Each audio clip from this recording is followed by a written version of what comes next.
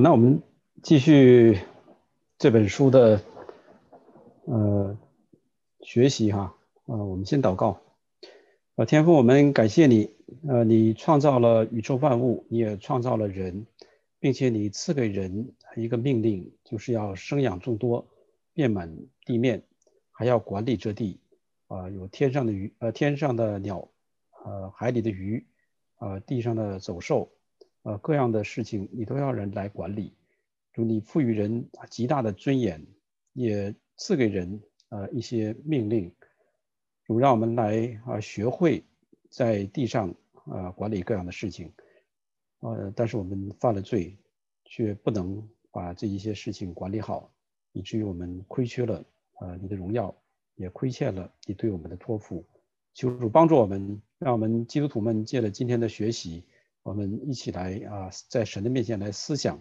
如何能够恢复主你当时赋予给我们的使命，让我们能够靠着这些，靠着主耶稣基督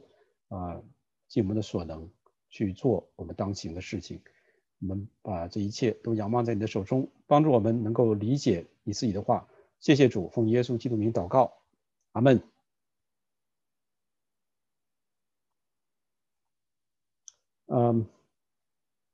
这一章是关于信仰和委身这一部分。上一次呢，我们讲到了神的形象。因为这是我们想知道神对我们的委身，我们必须得知道我们人是从哪里来。我们被造所被赋予的使命是什么？所以要从神的形象开始讲起。这是上次我们讲到的。信仰是我们委身于神，遵行神的命令，那不是我们一个精神的寄托。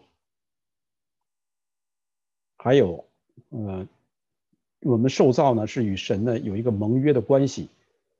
神是借着这本圣经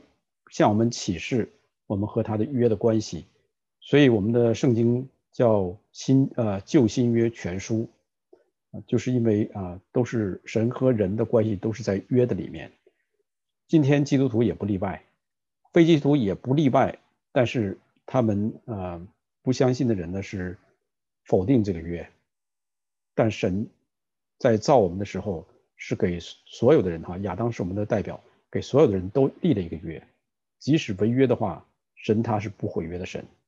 他还是把虽然我们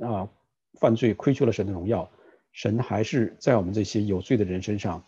残余他的荣耀，还是在我们的有罪的人的身上给我们那些能够最基本的良心去在世上生活。不然的话，我们如果真是按照这种进化论的这个理论的话，物竞天择，适者生存，那我们今天就可以随意的抢杀，按照我们自己的心意，按照能够适合我生活在这个世上的这种方式来生活。这是符合进化论的这个观点。但不是这样。我们人是按照神的形象造的，有真理的仁义和圣洁在我们的里面，所以我们不可随意杀人，不可随意抢夺别人的财物，不可去侵占别人的妻子、牛驴仆婢之类。所以这些都是神放在世人不管是哪个民族、哪个种族，实际上在我们的内心里头都有神的这个形象、神的约在我们的里面。只是有罪的人，我们现在去竭力的来抵挡，竭力的来否认，竭力的来宣扬自我的自我膨胀，自我价值的实现。所以这是跟神的这个盟约产生了一个极大的一个冲突，以至于今天社会有这么多的混乱。这也是上次我们讲过的，重新跟大家来回顾一下。到了今天呢，第二部分呢，第5章的第2部分，我们来看神对我们的治世的一个委任。那在创世纪第1章28节，我们看到神造男造女以后，对他们说，神就赐福给他们，又对他们说，要生养众多，遍满地面，治理这地，要管理海里的鱼、空中的鸟和地上各样行动的活物。在这里有几个命令。第一就是要生养众多，遍满地面。第二个，不光是叫生养众多，那乱糟糟的也不行。我们会发现哈，神是从他创世这6天看，包括第7天他休息，神是有秩序的神，他不是一位混乱的神。他让以色列人按照章法哈，在旷野行进，那60几万人，这是男人，再包括妇女儿童的话，我想上百万人，他们在旷野常常是没有水、没有吃的，神让他们是按照次序往前走，他们的安营非常的有次序，东边、南边、西边、北边，每一边有3个支派，然后会幕的管理井井有条，甚至连他们的大小便神都要管理，告诉他们说你们要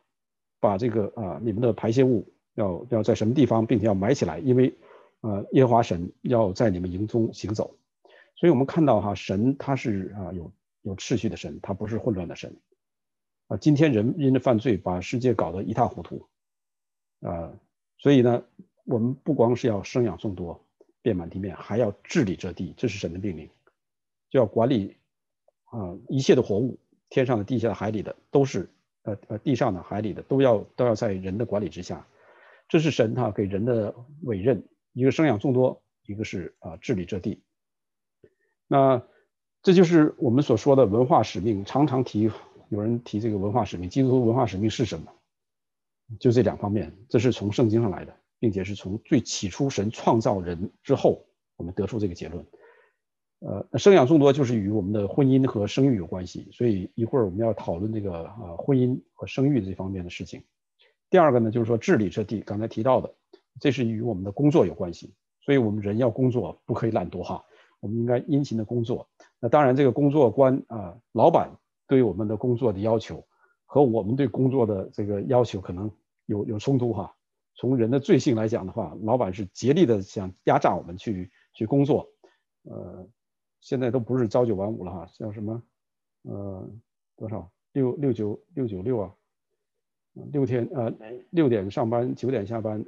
然后星期6也要上班，所以6天工作，这都违背神的这个给我们的一些诫命啊。我们要有工作，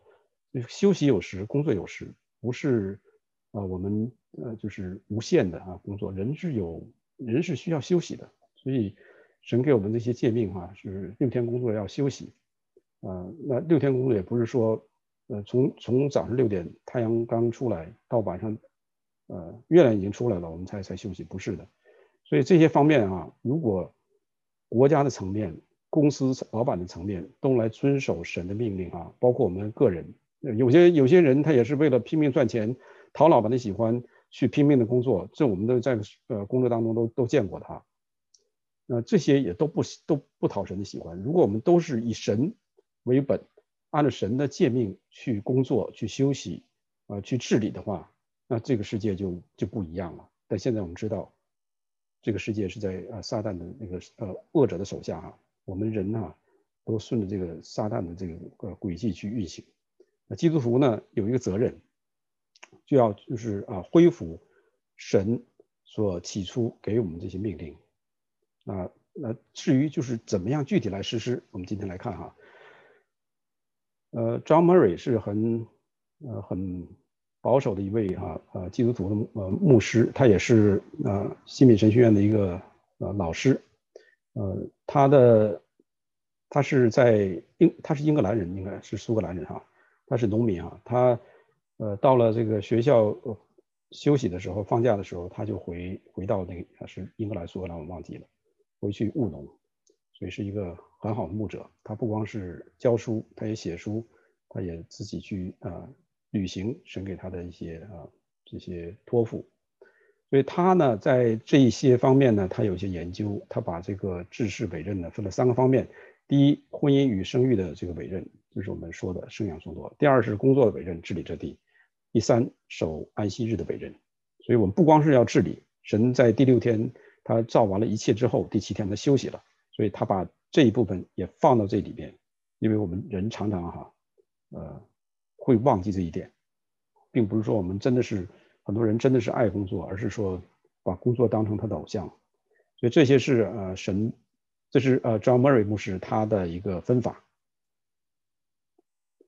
那今天的治世委任呢，第一部分就是婚姻与生育的委任。今天我们只要讲这部分，不明天，下一次我们看那个工作和安息日这一方面哈。婚姻是一个很大的一个议题，所以在这一方面，我想我们都一起来在神的面前思考。首先，婚姻是神所设立的，这是在创世纪第2章的18还有21到22节，我们都很熟悉。他人独居不好，我要为他造一个配偶，帮助他，这是神说的。然后神就让亚当沉睡，从他取下一条肋骨，然后在河上用这个肋骨呢，又造了一个女人，把她带到了亚当的面前。亚当看到她之后，就说：“这是我骨中的骨，肉中的肉，可以称她为女人，因为她是从男人身上取出来的。”所以这里就提到了这个婚姻观了，人要离开父母，与妻子联合，二人成为一体。那我们现今的社会，不光是美国、欧洲，甚至在亚洲的，以前我们认为就是东亚的人都很保守的这个儒家思想，在台湾现在也可以有同性婚姻，所以这些呢都是违背了神起初造男造女创立婚姻制度的这些起初的意愿。神设立婚姻是不是一男一女，不是男和男，也不是女和女，而是一男一女。这里告诉我们的非常的清楚啊，我想没有什么争议。如果你非要争议的话，那我们也没有办法，我们只是回到圣经上来看神他是怎么来设立这个婚姻，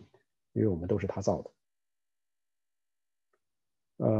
这里呢就是说第24节告诉我们，要结为夫妻，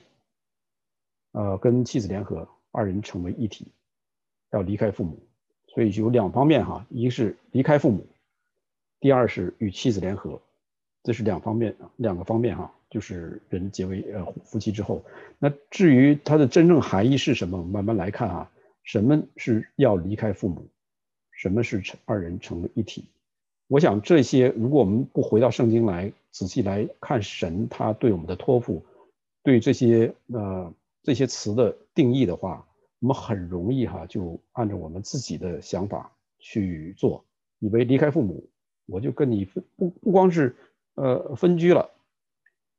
我连赡养你各方面我都跟你好像一刀两断那种，我巴不得离开你们了。圣经不是这种教训哈。那二人成为一体呢，也会有很多的误会，有很多人以为婚姻就是性结合，忘记了其他的方面。所以这些我想这是这本书它要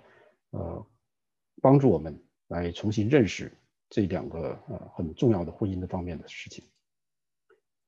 第一人要离开父母的含义，作为我们基督徒来讲的话，看到神在圣经里头，他告诉我们的包括他自己和以色列人的这个关系，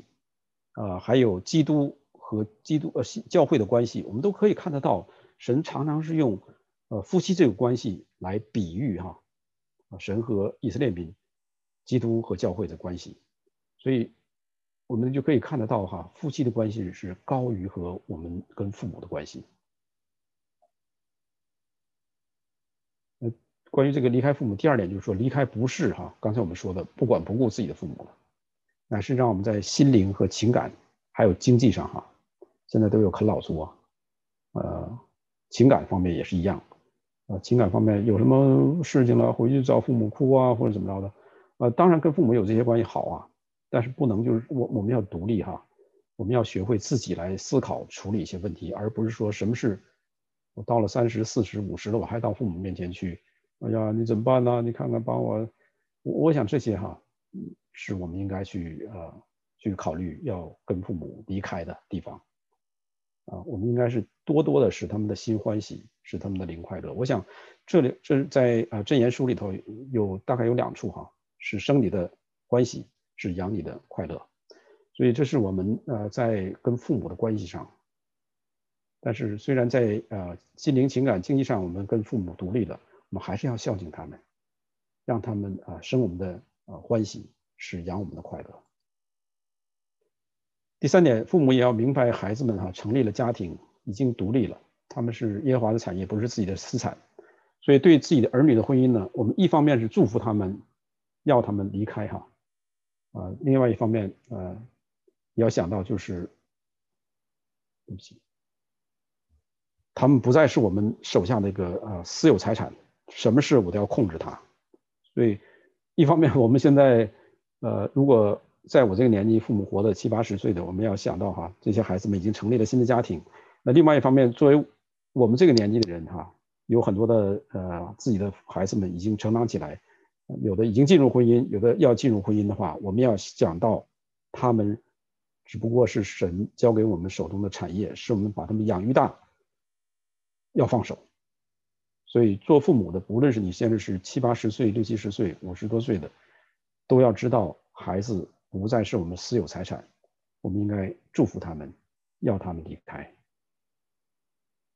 这是两方面我们作为儿女的，我们对父母的关系，那做父母的对儿女的关系，两方面我们都要不要光强调做父母的强调儿女，你要孝顺我做儿女的说神说了要离开父母，说你不要管我，这就产生了很大的张力以至于父母和子女的关系搞得很僵，甚至很糟糕以至于就是断绝了。这不是神的心意，神说要离开父母，是让我们在这两个方面好好来思想。第二就是二人成为一体，刚才讲到很多人都以为就是说一说成为一体就是想到性的关系，那这性关系并不是不好因为这个关系也是神赐给我们的，并且是一个很亲密的一个关系。但是现在人呢，就是把这个关系滥用，以至于我们在想到主耶稣基督和教会是这种新郎和新妇的关系时候，一想到夫妻这种性的关系和异性的关系，就感到很肮脏羞辱。我想这都是不对的。我们要把它归正到神起初创造赐给我们这种夫妻间的这种性行为是纯洁的，是亲密的，排他的，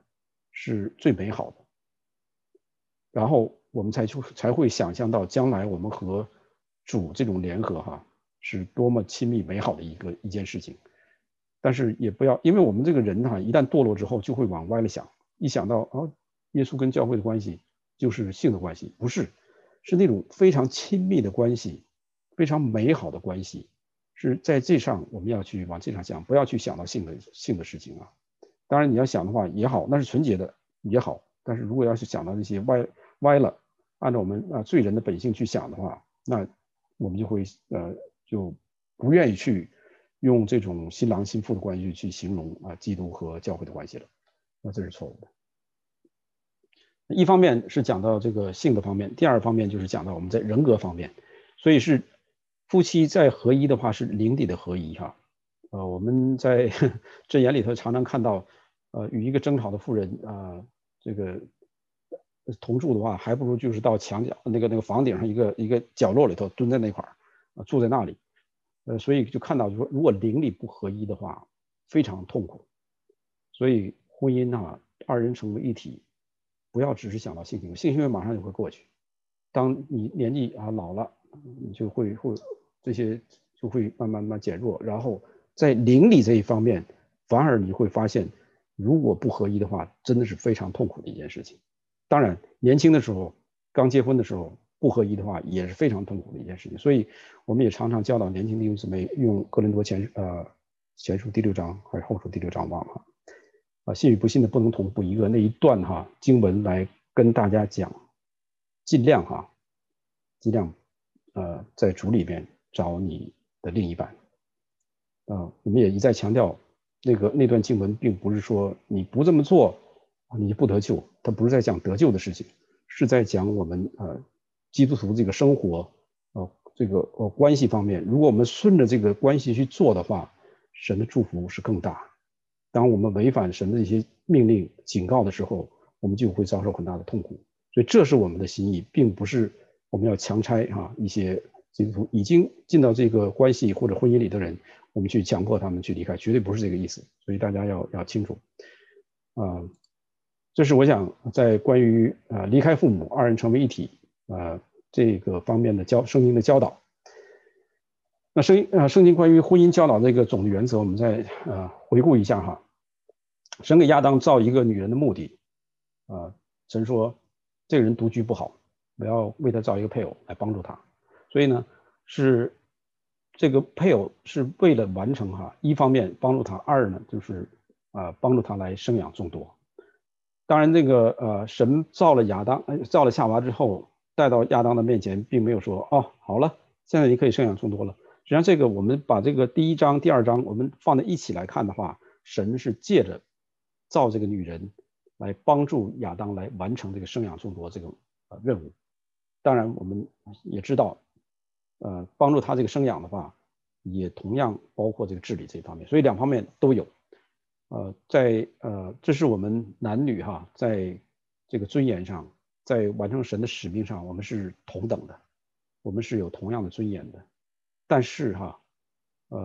在新约的教会里头，我们会看到保罗的教导，神在男女这个功用上还是有秩序的，不是混乱的。所以保罗在那个新约教会那个书信里面，他会在讲到男女的秩序方面，讲到这个秩序方面的时候，他并没有否定女人在帮助男人一起来完成神这个使命这一方面的这些教导。所以这个我们要分清楚男人和女人是在神的面前是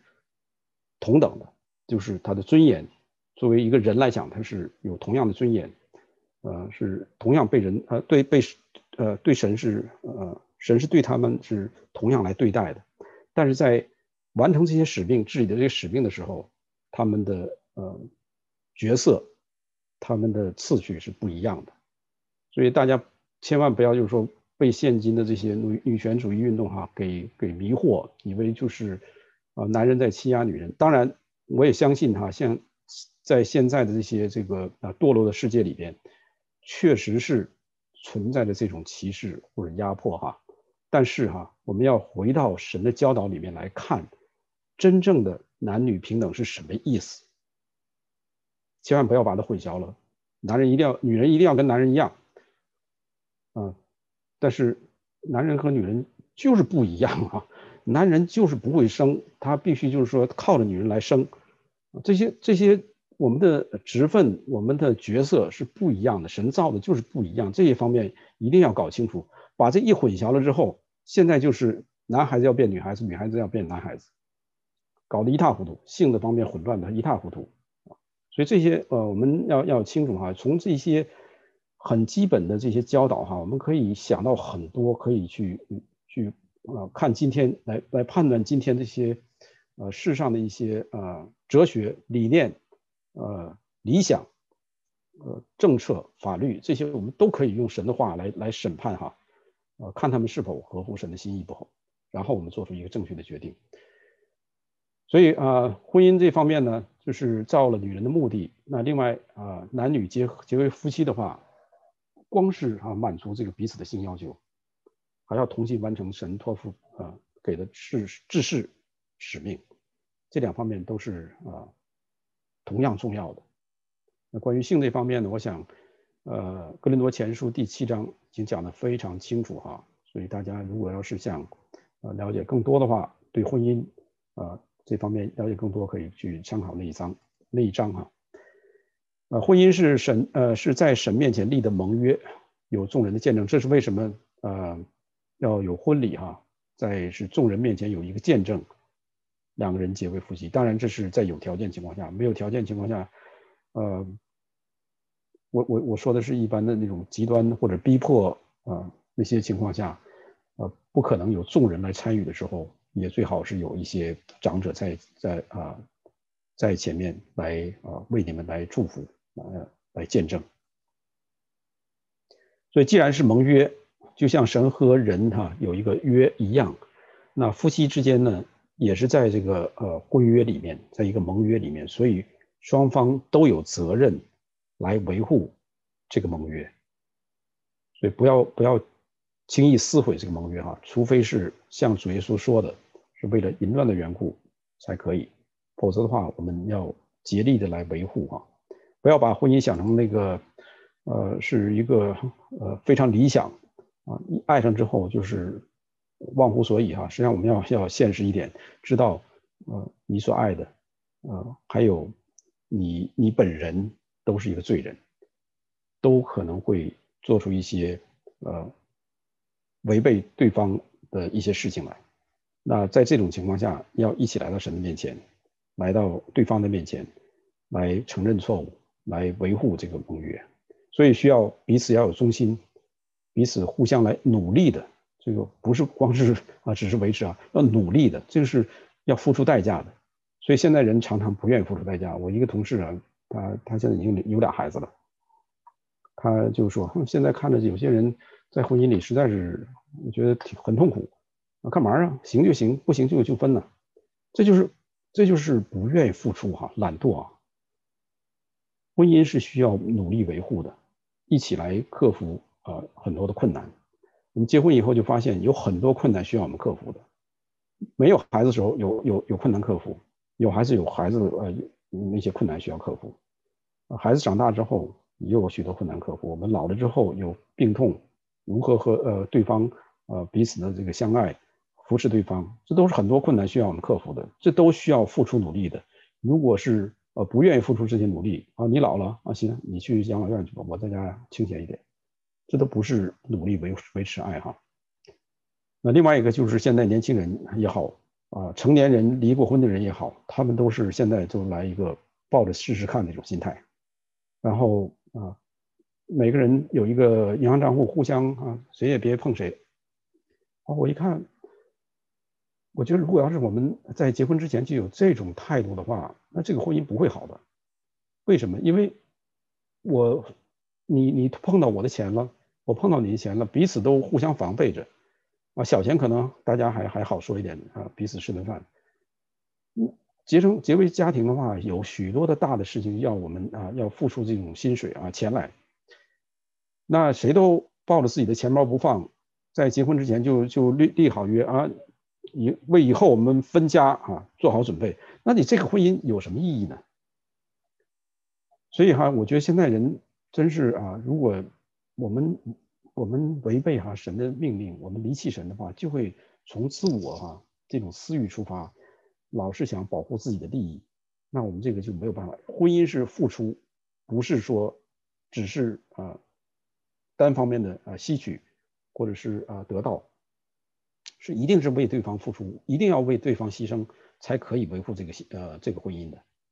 所以我想这方面3个方面年轻的弟兄姊妹没有进入婚姻的，我们要记住；已经进入婚姻的，我们还要继续维持在神的这些话语里面来努力的来维持我们的婚姻，不要去轻易放弃。这个轻易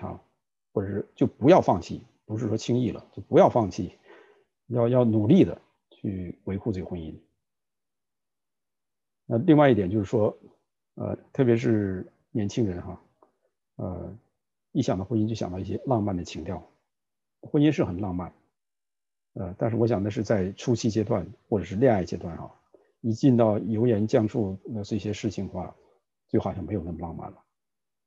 一旦结婚进入家庭，我会发现这个女孩子怎么这个原来被子都不叠怎么这个牙膏也是这么放，这个很多事情就会发现出来了所以这不是那么浪漫了很多事情现实的东西要让我们面对了。所以这是对没有进入过婚姻的弟兄姊妹们一个提醒。还有一个就是说这个诱人的这个性爱现在到处广告我想都是这种，我们随意都可以拿到这些东西，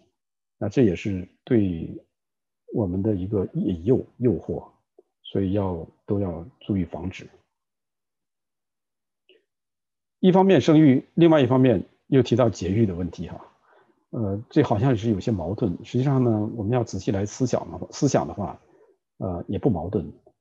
因为神告诉我们说，不光是生养众多变本，还要治理这地。治理这地的过程中，就要管理人的问题。所以那人多了怎么办？人多了要有节育这个问题。那节育到底怎么节育才是符合神的心意这也是在历史上从初代教会一直到今天都有争议的一些事情啊。我们看，中国牧师他的一些解读，现今时代的基督徒如何来看待生养众多，这是第一个哈。第二个，基督徒该不该节育？所以这本书一开始我们就讲到了，要处理这些基督徒伦理的问题，一定要从3个方面：准则、处境和动机这3个方面来考虑所有的问题。那这个关于这个婚姻这方面也不例外了。所以我们从这几个方面哈，第一个原则方面，这是正反两方面都有的奥古斯丁是大家都很熟悉的一个初代教会的一个圣徒，也是教父级的人物哈。那他的生育观呢，是人类的性功能只是为了生育，并不是为了享受。他这个观点在现在天主教还是认同持有的观点，所以在天主教中间他们是反对避孕的。那反对的论点从创世纪要提一下奥古斯丁他虽然是很伟大也是在神学方面有很大的贡献，但是他毕竟是人他对这个生育这方面的理解和他自己的看见还是有限所以到今天呢，我们看到也有一些很敬虔的弟兄姊妹们圣徒们，他们从另外一个角度来看这个问题。从创世纪和雅歌经文看神赐给人的性功能不只是为了生育，也是为享受。所以呢，在婚姻中的这个性行为是正当的，不是羞耻的。这是对奥古斯丁的那种无是为了享受这个观点的一个反论。所以是现在有些圣徒他们的论点就是说，既是为了生育，也是为了享受。那享受一定是在婚姻里的，这个绝对不要误解不要误会。那节育呢？节育不是一般的这种流产，这个持有这个反论的人说，节育是防止这个卵和精子结合，因为他们一旦结合的话，就一个新的生命就已经开始了。所以呢，在这个节育这一方面呢，他们的论点就是说，不包括受精卵这个着床这一方面的节育。是应该防止有受精卵，一旦受精卵着床了，那这个生命就开始了，就不该去堕胎，也不该再进行去节育这些措施了。所以这是保护生命的这些弟兄姊妹们他们提出来的观点。所以是节育并不是堕胎所以杀死这个受精卵或者胚胎的，按照圣经的观点就是杀人。所以在今天你会看到很多的保守派弟兄姊妹们，他们叫 pro-life， 相当一部分弟兄姊妹，他们是在这方面是竭尽全力来呼吁美国来废除这个法律，就是已经成型的这个胎，或者是已经受精的着床这个胎，叫什么受精卵词汇用错了。搞医学弟兄姊妹原谅就是一旦这个着床了之后，他就是一个人，你就不应该去用任何的手段去让他把他杀死。当然这里头有更细节的一些东西，包括就是危害这个母亲的生命啦，还有一些什么，反正有很多细节的东西我们在这里都不去探讨。但是它的总的原则我们要知道。还有一个观点就是说，你如果节育的话，就是违反了自然律这种观点。因为按照自然来说的话，就是男女结合，有就有，没有就没有，这是一个很自然的一个过程。所以呢，他们认为，如果你要是用人的方法来阻止精子和卵子的相遇的话，就是违背了神所设立的制度。我想它正面反面都有很强的一些圣经的支持在里面。所以这是为什么才会产生一些争议，并且是有两派各持自己的观点在自己的教会，在自己的教派里面。这个反论呢是这样认为，就是说，如果要是把这种不自然看成是违背神的旨意，那就是忽略了神对人的另一个委任，你要治理这地。这是在人犯罪之前，神就跟人说了，对吧？一造人的时候，造好了就跟他们说，生养众多，遍满全地，治理这地。所以在治理这地的过程当中，那神在人犯罪之前就告诉人要治理这地，说明这个地是需要人去干预神一开始造好的这种形态，才能去管理他们嘛。不然的话，那就不需要，反正神造的万事都好，不是说神造的不好，只是让我们把它管理的更好，治理的更好。所以那这样的话，假如说亚当他没有犯罪，那他就没有必要去再做任何事情，因为神都造的特好嘛。但是神告诉他没犯罪之前就告诉他你要治理这地，所以他一定会干预一些事情。那这是持有这个反论的弟兄姊妹从这个角度去来考虑人来干预一些所谓的自然的事情。所以呢，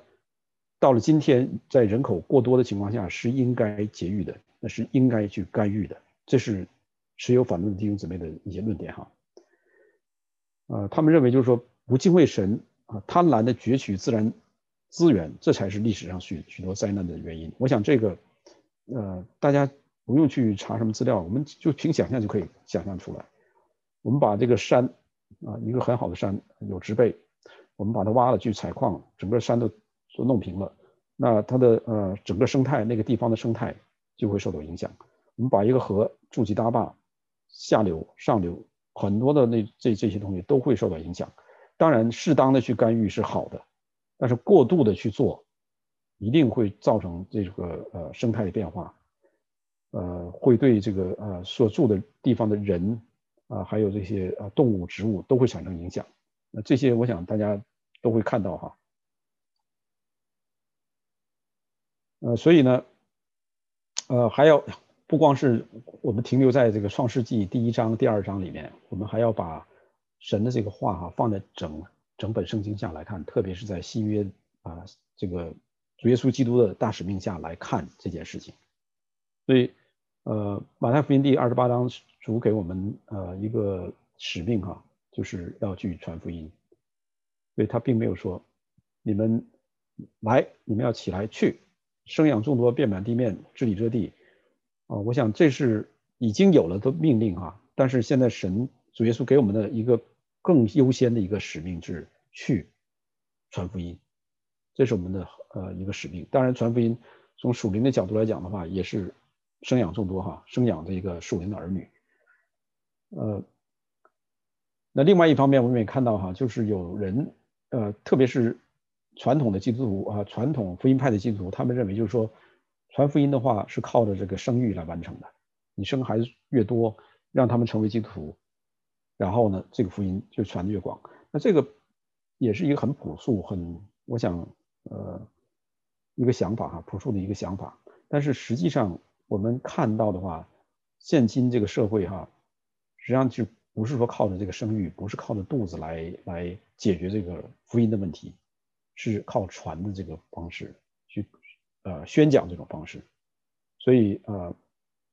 中国牧师他说，如果教会没有能力传福音的话，基督徒带领自己的孩子相信耶稣都会成困难，这我们都看得到的。在现今我们孩子都是有许多的家庭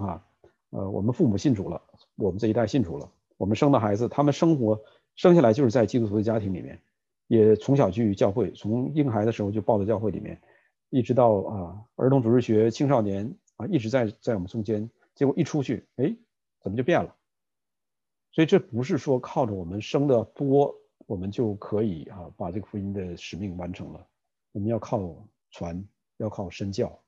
让他们真正能够有这个得救的智慧，从心里接受这个我们的信仰，接受耶稣基督为他们救主，这才是真正的传福音，不是说靠着我们的肚子来传。所以在这一点上是我们要把生养众多这个使命放在这个新约这个福音使命底下。在促进方面我们也要考虑那有些经济条件好的身体强壮的，他们生多，现在当然不是了，有些人有钱的人反而不生一般情况下有些他们条件好的身体强壮的，他们生完之后觉得养孩子生的过程当中也没觉得有什么问题，没有什么痛苦，在养育这方面，孩子吃喝各个方面教育都不成问题，所以他们就忘记了，觉得我生孩子也没有什么痛苦，养孩子也没有什么痛苦，你们也应该多生啊，就不是这个样子的。我们要考虑那些经济条件差、身体软弱的，有些人生孩子是非常困难的，或者是生孩子遭受很多的苦难，那他可能就是会生一个，或者是多了2个，也考虑到他们的经济条件，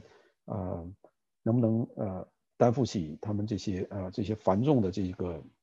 教育的费用，所以这些方面我们都要考虑，不可以就是说一刀切的，生养众多，所以我们基督徒不管任何条件就是猛生，这也不是神起初的心意，我想，一定要考虑这个处境哈。我们的准则有了之后，一定要考虑这个处境方面。所以我们不能觉得自己可以就要求别人也如此。还有一个富裕的国家和地区、贫穷落后的国家和地区之间的差异，所以这些方面呢，都需要我们有一个平衡，不能就是说像前面说的一刀切，大家都应该猛生，或者是太多了都不生，这都不对的，都需要根据我们这个处境、个人的处境、社会的处境、国家的环境来考虑这个生养众多。那国家这个层面也应该根据自己国家的一些情况，制定出合乎上帝这个要求的这个计划出来。当然就是说这个不应该是强迫的话，像中国这个几十年这个计划生育，实际上也是有许多的孩子就无辜的就被杀掉了。所以各方面都需要考虑，而不是说很简单的说生养众多就生养众多，说节育就全节育，不是那么简单的一件事情。那富裕的国家，我们在美国就看得到，一个人消耗的资源是相当大的。不论是这个孩子也好，还是我们成人也好，我们消耗的资源都很大。拿这笔钱，我们一个人的费用拿到一个贫穷落后的国家，那你可以养活他们很多人。所以这些方面这些差异，如果我们不看到的话，就轻率的做出一个决定，那是会产生一个非常错误的一个影响出来。所以要考虑到富裕国家他们的消耗，贫穷国家因为这个政治经济的原因，孩子生下来得不到足够的一个食品卫生方面的资源，他面临这个健康生存的问题。然后富裕国家呢，也可能消耗能源太大，造成的很多环境还有社会的一些负担，也是这个国家社会承受不了的，有的个人也承受不了。那还有一方面就是我们看到西方国家在生育这方面呢是少子，以至于造成这个养老的问题。因为我们知道西方的运作就是说，年轻人他们工作来支付这个社会安全保障这个基金，那这个基金国家拿来之后呢，是支付给这些老人，一部分去投资，一部分呢去支付给现在退休的一些老人。然后这样不断的循环，用这种方式来使这个社会能够稳定下来。但是现在呢，西方国家有很多的原因了，我想出现那种少子化这种现象，那就造成了这个老无所养这个问题。所以这一个时候要考虑呢，要适当的多生一些。当然这个不是因为西方这个国家，美国，比如说美国的话，比较自由，我生不生是我的问题，跟你国家没有关系，但是国家应该制定出一些法律政策来鼓励在这种情况下鼓励。那在过多的情况下，应该采取一些措施，要这个百姓能够尽量减少生育，但都不是强迫性的。所以这些都是在理想状态下可是我们看到现在很难用神的这些法则去约束这些世俗背离神的国家他们的法律制度。那另外一点也有，我们看到有像保罗献身为主献身传扬福音，他们可以考虑就是独身、不生、少生都有不光是保罗，我们从教会历史来看的话，也确实有很多的很忠心的传道人，他们为了神的事工，为了不在这个养育上花费更多的时间、金钱、精力，他们就是少生或者不生，或者独身，然后来专心侍奉主。所以这些这是只是列出来4条，那还有很多处境我们都有些考虑不到的，事情发生了我们才知道这种情况下应该怎么样。所以关于生育节育这一方面，我们不光是要考虑准则，还要考虑到这个处境这一方面。那这个总的来说就不是一个一刀切整齐划一这种方式这刚才我们都讲到了。所以在婚姻和生育这个方面的归纳就是说，第一，婚姻是一男一女，一生一世。人在生养众多方面已经基本达到了治世委任的这个要求，但在治理这地这一方面，我们还差很远。孩子是从神而来的美好的恩赐，寻求神的旨意要生多少个孩子，需要考虑处境，这是刚才刚讲过的所以这是今天我们关于婚姻和生育这一方面的议题，怎么来处理这些事情。那下一次呢，我们来看守安息日，就是休息这一方面。所以生养众多，治理这地，我们还要休息。这是神的心意神是非常知道人的这个软弱，也知道人是需要休息，也知道人犯罪之后贪婪一味的工作去想赚取更多的财富，所以神的命令是说我们要休息。大家有什么问题吗？今天的要分享要跟大家一起学的就是这么多，有没有什么问题？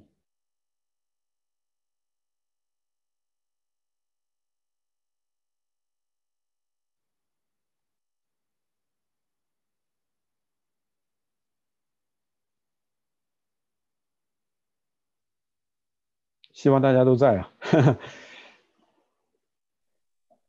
有些是不是把这打开就去做其他事情？有没有问题？我没有问题，但我有一个 comment， 就我不知道你接下来婚姻还要讲什么，没了。这个婚姻和生育节育这方面，按照这本书的进度就是这么多。那我就有2个 comment 好了，一个是讲到就是说到底生多少，根据那个统计数字，就是说如果每个妇女在一生当中平均生2.1个孩子，那么可以保持这个人口，就是维持人口数量不会老龄化，这样减到没有不够人的这种情况。那就是说一个人一家要有两个孩子或者是以上。那这是北美还是全世界？全世界，这个是 general， 就是说一个妇女要生2.1个孩子才能维持人口。那我们教会的话有点接近，就是说每10对夫妇要有一家是有3个孩子的。有点这第二点就是说第二点就是如果要是想要在婚姻当中能够完成神的旨意，就是让你这个，因为婚姻和工作这个是在人犯罪以前神赐下来的两个主要的祝福。那平常的话，就是说我们在婚姻当中要留心怎么样说话，就是你知道你怎么就是跟你的配偶常常因为太熟悉了，说起话来可能就不太想，就自己本心是怎么样就随口一说，那你本心当然不会是很好的了，因为你就是因为我们人都是罪人嘛，所以这样随意一说话就很容易出口伤人。那在婚姻当中就比较难把这个婚姻的关系经营好。那就说在婚姻当中就是要更留意说话。那我们教会里面很多姐妹都看过我以前放过的一个 video， 就是一个妈妈一天对她的孩子说的话用大概2-3分钟的时间，一首歌很快的唱出来。那都是什么早上要起床，然后吃早饭，赶紧的上学做作业什么之类的这种事情。那我们可能跟配偶说的话更少。我曾经跟我的儿子们统计说，我今天跟爸爸讲电话超过了20秒钟，是一个新的记录。然后就是说，我自己觉得，就是说我的婚姻是一个很幸福的婚姻了。那如果我们2个人之间都是这样很少讲话的话，那我想说，可能我们一般情况下就是夫妻之间可能就话会更少。那就是怎么样能够制造话题把话说好也是一个需要常常操练的过程。再给大家说一个统计数字哈。我这个人常常说 In God I trust, all the others has to show data， 就是说这个婚姻关系破裂第一位的原因是沟通出问题，就是夫妻之间说话相处的时候一些细节大家都不留心，然后就慢慢的将感情都磨没有，然后最后婚姻出问题。这个是不论中国人也好外国人也好，不论基督徒也好非基督徒也好，就是婚姻出问题大概一半以上是因为沟通出问题。所以就是说我们在家里要常常想到说，我们做基督徒了之后，第一个要学的功课就是怎么样说造就人的话特别是凭着爱心说诚实话的时候，是指的是诚实的说出自己的想法，但是要凭着爱心，然后让自己的想法如同用盐调和，然后如同金苹果放在银网子里面。这个是婚姻当中非常非常要紧的基本上是幸福婚姻第一位要努力、要舍己、要牺牲要做的事情。那我一共就是这么2个 comment， 一个是关于生育的，就是说我们大家做的还不错。第二点呢，就是跟大家讲，就是说如果我们要想婚姻幸福的话，要多多说话。第一条，第二条就是要好好说话好，我的2个 comment， 谢谢大家。谢谢张悦。还有 comment 或者是分享？我特别赞同张悦说的，再加个油，给年轻的姊妹们、弟兄姊妹们加油，多生孩子，多生。当然，如果是在身体和这个经济允许的条件下，真是愿神多多赐福给我们。还有刚才张悦说的，要说凭爱心说造就人的话，我有想补充一下，这个爱心我们上次姊妹会就讨论了，是要让对方感受到爱，而不是说我这就是爱你，我这就是爱我这么对你说话就是爱，而是要让对方感受到爱，在这个时候再说诚实话比较好。还有一个我觉得就是关系真的是沟通是关系非常重要的一点，当然其实也是拓宽到我们跟弟兄姊妹之间的关系，如果沟通出了问题，那我们之间的关系就会出问题。所以跟弟兄姊妹的关系同样是需要有美好的沟通。好了，就是补充一下。谢谢。我也想接着分享一点，从另外一个方面，刚才讲的就是说，要说造就人的话，夫妻关系之间那我就说我从另外一个方面，就是说听的一个方面我就觉得很多时候作为姊妹而言，就是就是比较敏感啦有的时候夫妻之间，比如说讲话不是比较冲啦，不是感觉不是那么重听的。那我们就说作为听的这一方，就是你也不要把对方想的那么坏，比如有的时候不要把一些事情升级，比如说比如说就是说比如说这个家里怎么收的有点乱啦，或者就对于某些事情有一些不太好的评论，那你听的这一方也就不必说他怎么就不理解我呀不爱我呀，就是上升到这么高的层面。很多时候其实别人互相之间沟通说的话，其实就那个事情而言，不要去把它再扩张啊，去想的那么深，然后把对方的那个叫说这个话的目的就想得很坏，所以这个也是很重要的，就是说说的一方要注意，那听的一方也是要心胸要开阔一点。当然这个我觉得就是说也是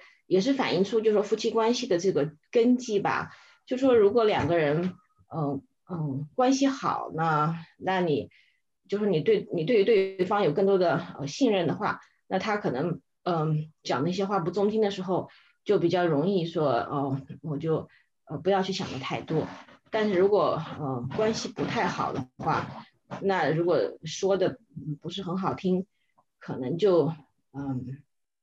比较容易去想的更坏。所以这个是双方面的，我觉得也是要注意夫妻关系。然后刚才玉春讲的那个经济存款不要分开的哈，我是很同意的。就是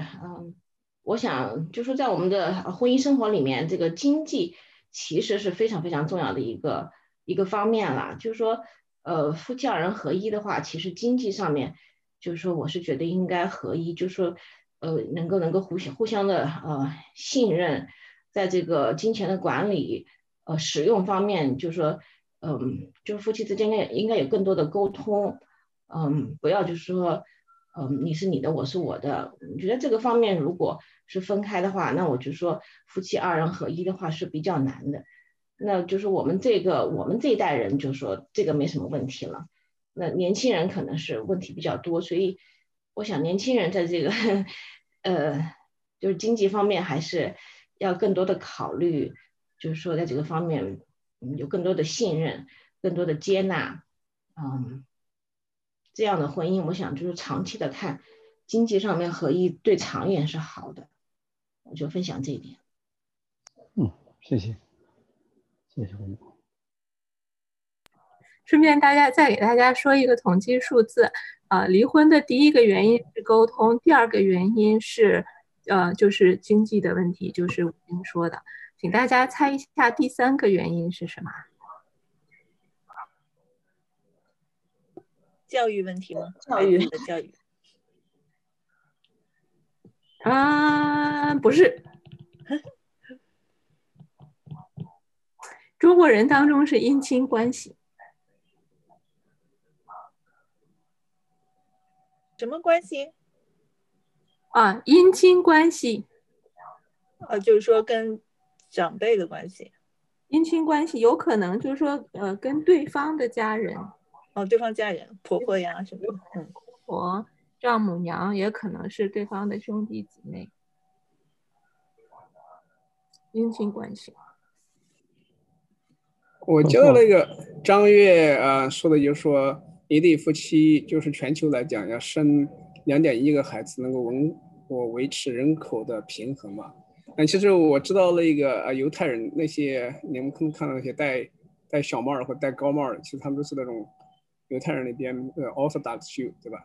他们其实据我所知他们是没有节育的。所以他们很多是一个家庭一对夫妻可能会生8个孩子、10个孩子、12个孩子。我记得我在训练的时候，有一次打电话给我那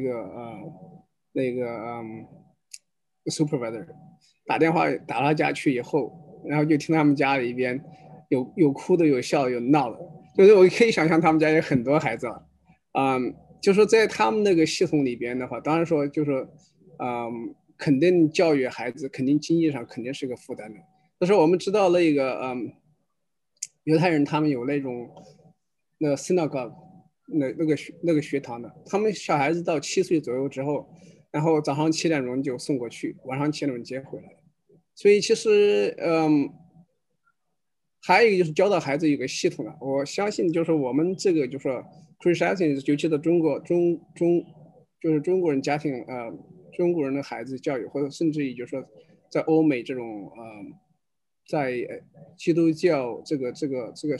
世界里边，教导孩子的吧，是不怎么 cost effective， 就是不是从经济角度来讲，可能是不是不怎么省钱了，比较浪费了，就没有教到一个比较有系统的，就是在系统里边教导孩子，然后他们还之间相互就说能够支持，相互有一种团结和一个合一的，在这个合一里边得到训练了。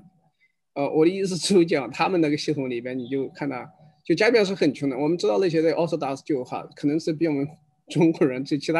他州的人可能还要穷的。但是他们的孩子训练出来，他们这种就是说对社会这种负责任的性情，我觉得还是比我们就是我们的孩子性情要好。我就是说，就是这里边存在一个就是说一个经济问题，还有就是说我们这个系统还没有设置好。但是有个好的系统在里边，我们可以去可以观看，然后有可能会，不说有可能吧，大家就说有没有可能，就说以后的世界里边孩子教导，会不会从他们里边能够吸取一些经验什么之类的。谢谢冯硕。那时间关系，我们今天就到这儿吧，已经1个小时了。有强弟兄在吗？帮我们做一个结束祷告。在。